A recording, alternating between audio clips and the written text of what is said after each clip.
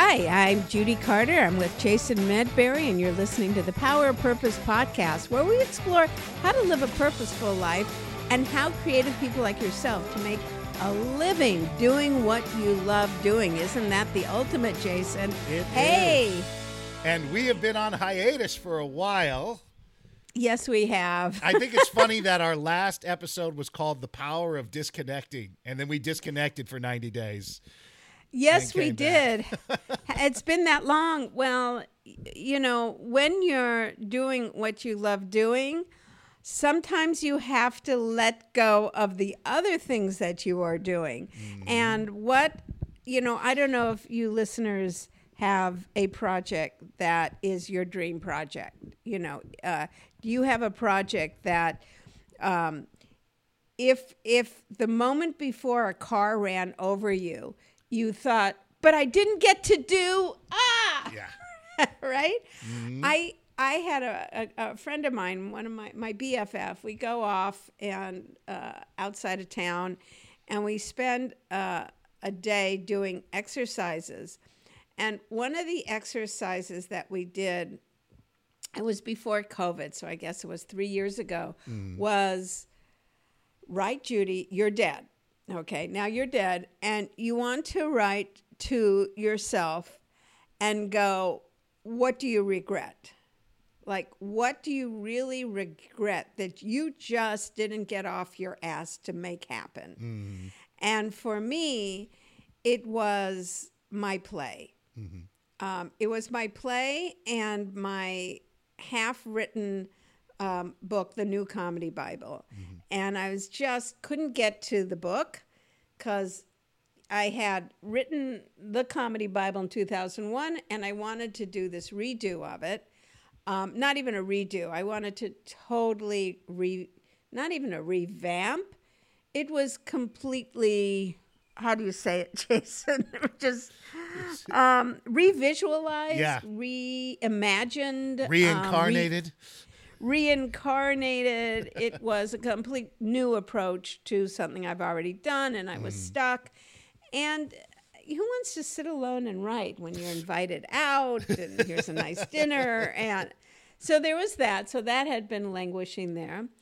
And I really wanted to do a one-person show of a portion of my life that consists of childhood abuse, and it was a comedy. That was hard to do. How do you do that? And I wanted to incorporate my previous career as a magician, and I was stuck on that. And I couldn't get past it. But in this exercise, I actually felt what it feels like to not have done that, the regret. And I don't know, I'm sure in the Jewish heaven or hell or wherever I'm going, there is regret. I am sure that there is regret. There's a whole after division. Death. There's a whole section. There's shame and guilt, and that never dies, right? It's not like, oh, I'm dead, and now how great, No, I believe life when you die, Jason. Did you see that old Albert Brooks film? Defending Your Life? Defending Your Life. One of my favorite movies of all time, in my top 5. Yep, I right. love that film.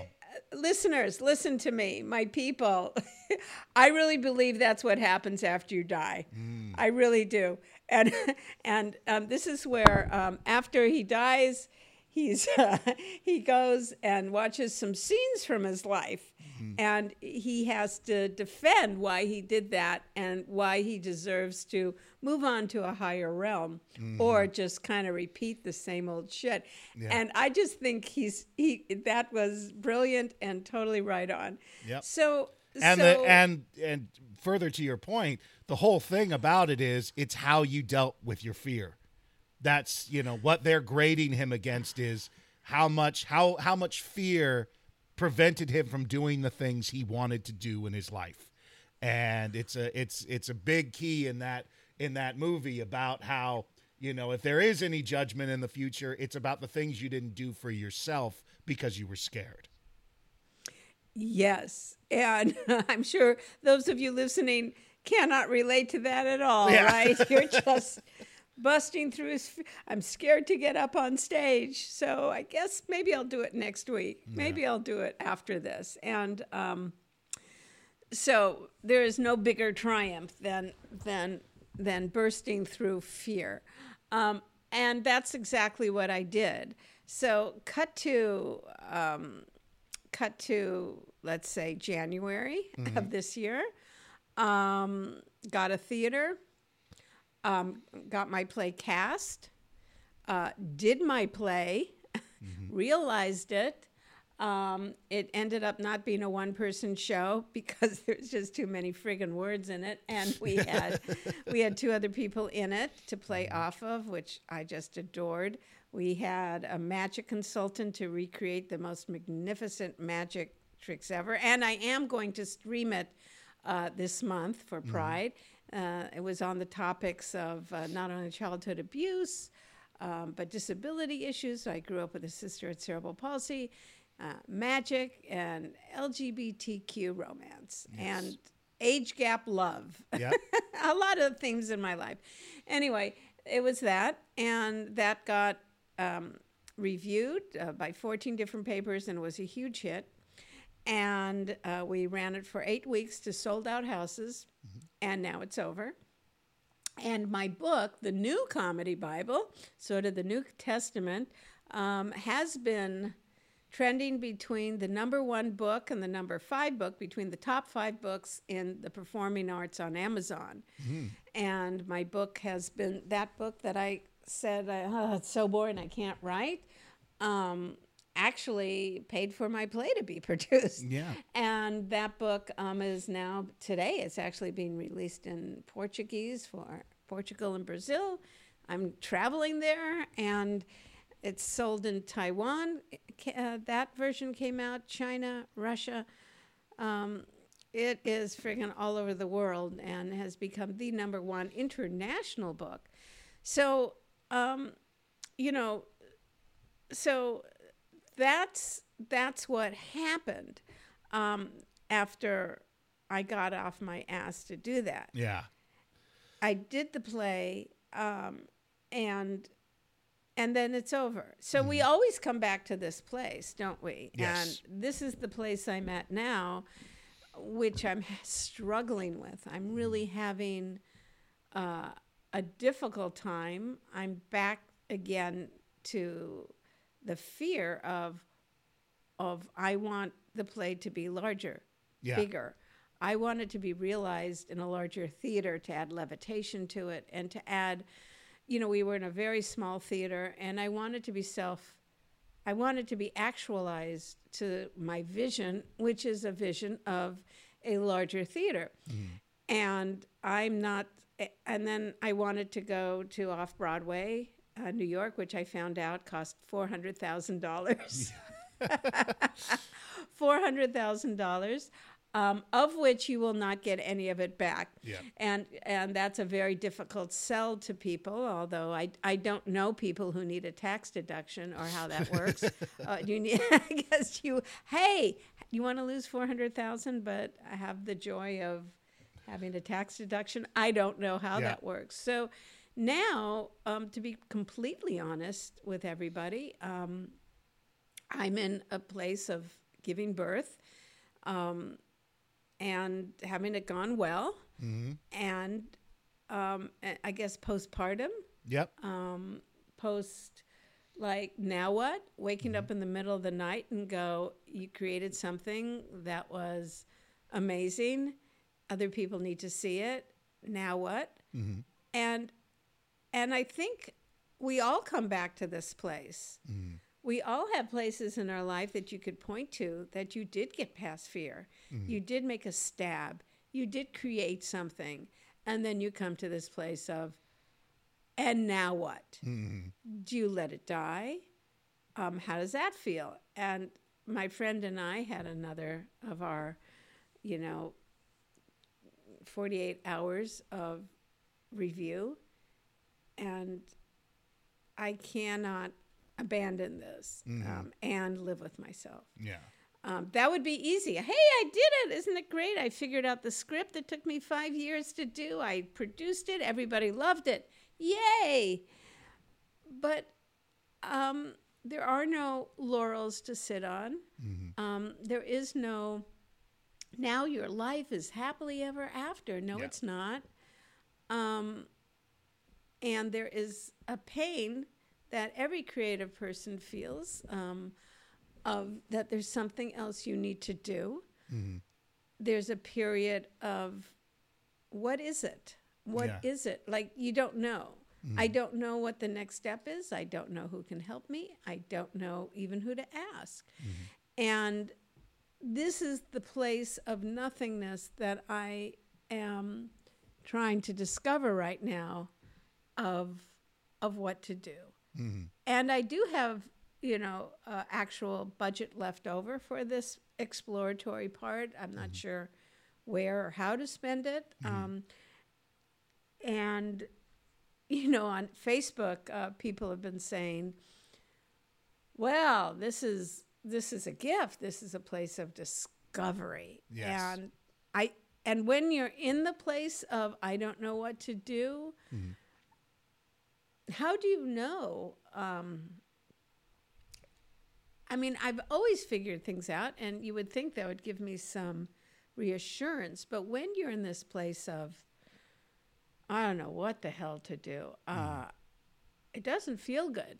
No. And I know you, Jason, have systems, and you have your to-do books, and you have all of that stuff. And I always believe when there is nothing, nature does create a vacuum, but it does take, paying attention. Yeah, it takes some time. It takes time. Yeah. It takes patience. Not, they say not in my time, but the universe's time of when things happen. I have to say, this play was supposed to happen January, and then COVID hit, and I was really upset to have to postpone it. And we had an 8-week COVID-free run that it ended just when the numbers in LA started to go up. And, and audience members started to go, oh, I got COVID, can't come. I got COVID, can't come. So I do believe in the synchronicity of life, not my will be done. But anyway. Well, I That's think it's kind my of spiel. I think it's kind of interesting because, especially after a big, all-consuming, massive project, there you get this, it almost feels like a car accident because you've had this massive amount of momentum, and then that momentum just stops. It just ends. It's not that life's momentum has stopped. It's that the particular focus that you've been on, the thing that you've had to focus on and work on and keep pushing that rock up the hill, well, it got to the top of the hill. It got there. And there's going to be other hills, but there's going to be valleys before that. And that can be a really difficult thing to have to deal with because you've been so, I don't want to say it's been easy to figure out what to do, but back then you had a pattern.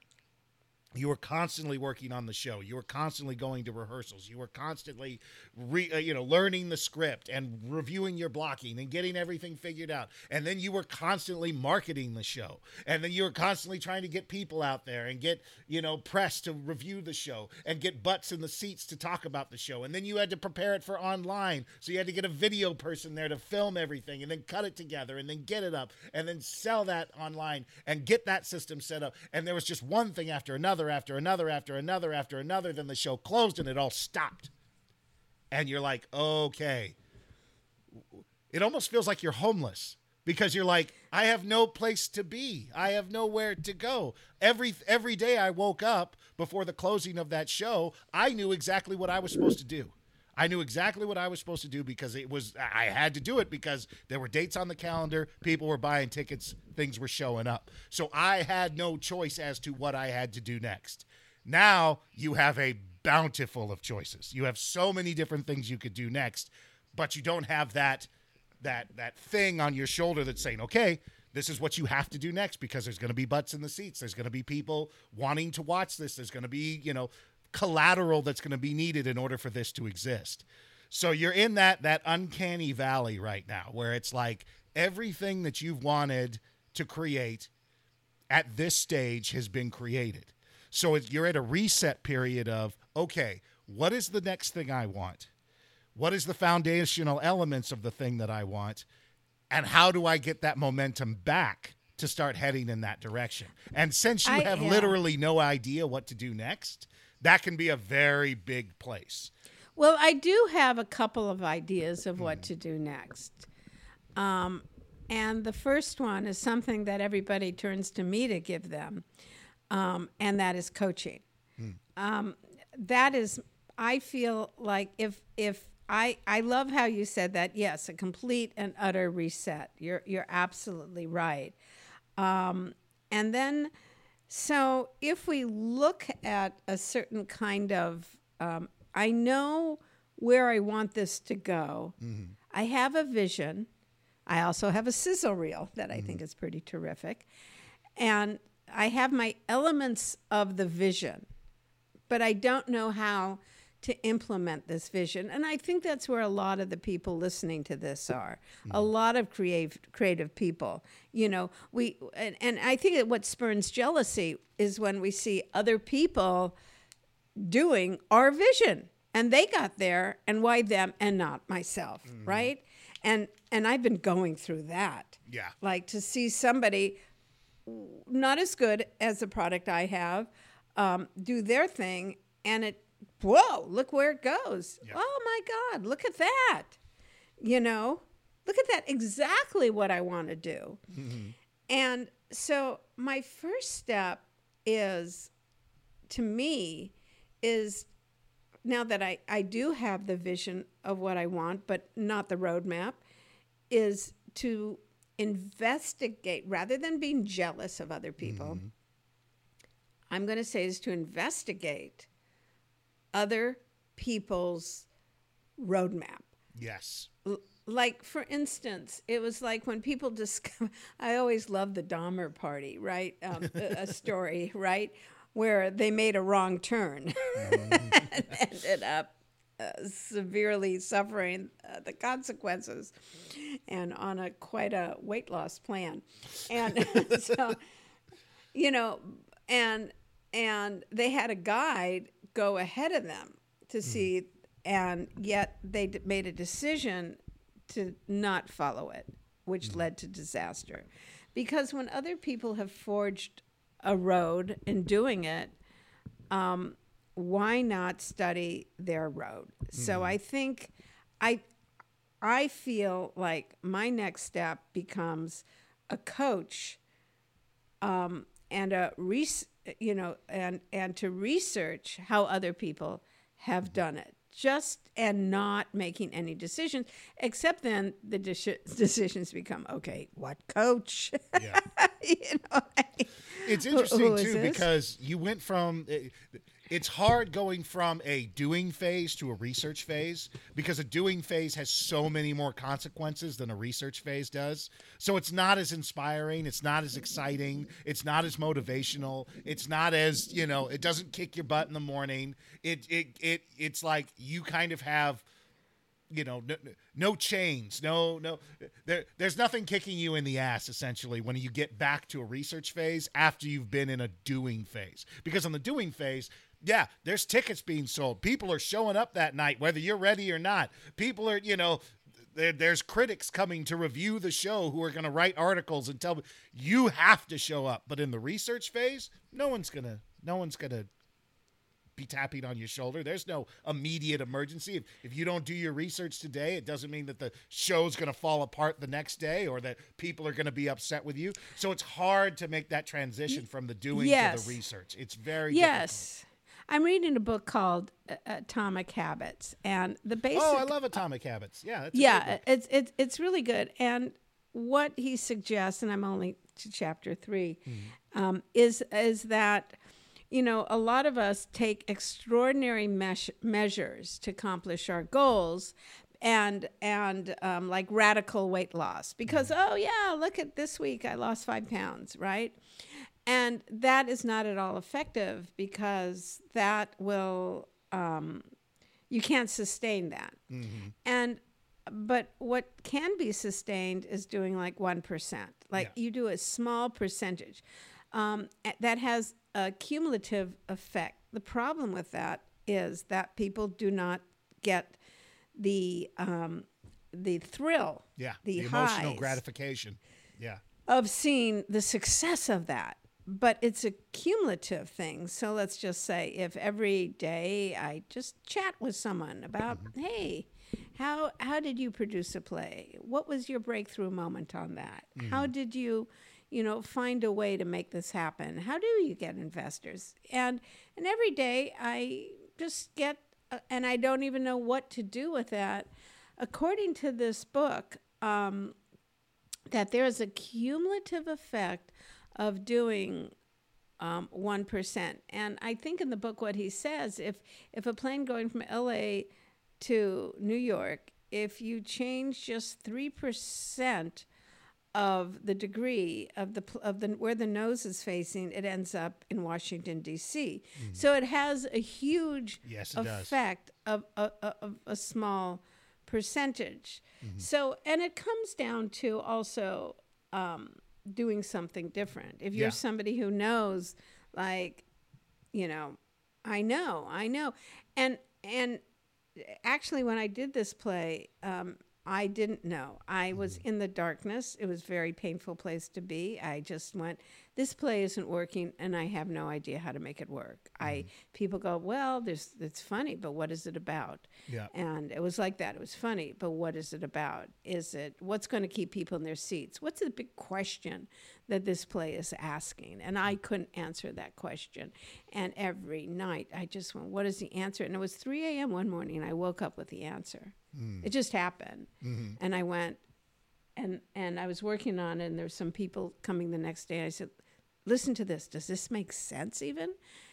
And I saw their reaction. It did, and I had the answer. Yeah. But boy, it's not easy. Yeah, there Most was a lot of people time. give up. Yeah, and that's the thing about it. And also with that plane analogy, that 3% change is a constant in the sense that a plane is constantly course correcting. It's constantly changing. It's constantly fixing itself to go back. Because if you just let it fly, there's a million things that can knock it off course.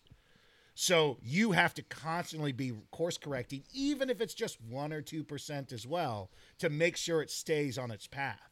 So if you're in the research phase of your show, you may only need to do a tiny bit every day, but you'll always need to correct it and make sure, okay, 1, that I'm always doing it, and 2, that I'm always asking the questions that are leading me to where I want to go. I don't get distracted by this or that, or I don't get pulled in a direction of where I don't want to go, because I'm at that really easy phase now where any sort of shiny object or any sort of possible opportunity could pull me away from where I want to go next. So those little incremental movements also have to be adjusted as well to make sure you stay on course.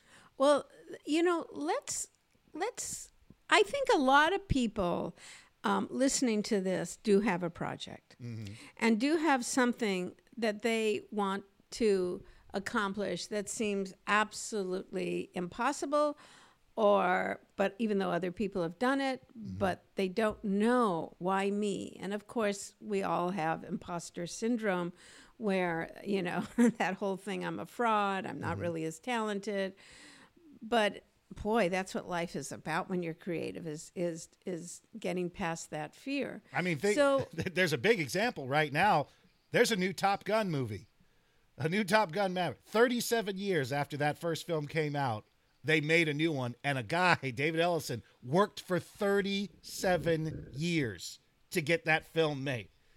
Think about that. Think about the amount of time and dedication you would have to put in from the time he was a kid and saw it in the theater to making that happen now. And he didn't know Tom Cruise when he was a kid. He didn't know anybody. He didn't know anyone. But he was able to make that film, which is now, I think, the most successful Tom Cruise film, most successful Memorial Day weekend film ever, and it took 37 Well, years. Jason, I hear that what you just said through my Jewish decoder ring go, well, in 37 years, I'm going to be dead. So thanks for that. But that's just what I'm saying is that it's that for him to make that happen, that's a big thing. So you're not making, a lot of people aren't making Top Gun 2, but at the end of the day, it's that you had to stick to that dream, and you had to stay on that dream, and you had to keep pushing towards that dream. And there's going to be different levels of that dream, and each level is going to require something new from you. So it requires birthing. Yeah. How do you, first you got to find somebody anyway, let's not even go to that metaphor. But what I'm talking about is that we're back at the power of purpose, and my purpose now is to find a new home for this baby as it grows up to an adult. I've birthed it, and I wanted to see it fully adult and the best it could be. So and along with me, I know a lot of you are going to be working on your own projects. So let's all make a commitment right now. Let's make a commitment. What is your 1% that you can do, that you're going to do differently? That one thing that you're scared. Maybe you're scared of reaching out and calling somebody new. Maybe you're scared to even just admit how much this means to you and you want to do it. And maybe every day you're going to talk to someone about it. What are you going to do? What is your 1%? And so, Jason, let's meet next week, and let's just see with this, new commitment of me, not getting so frustrated to go nothing is happening, to go, what is the habit that I can change that would guide me to making this dream come true?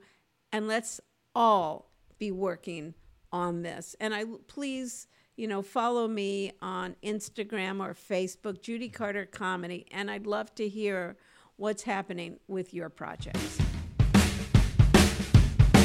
For your special gift, go to themessageofyou.com. That's themessageofyou.com, and get your free 1-year subscription to the Message of You University, which is full of lessons to help you find your message and turn it into a book, a TED Talk, or a paid speaking career.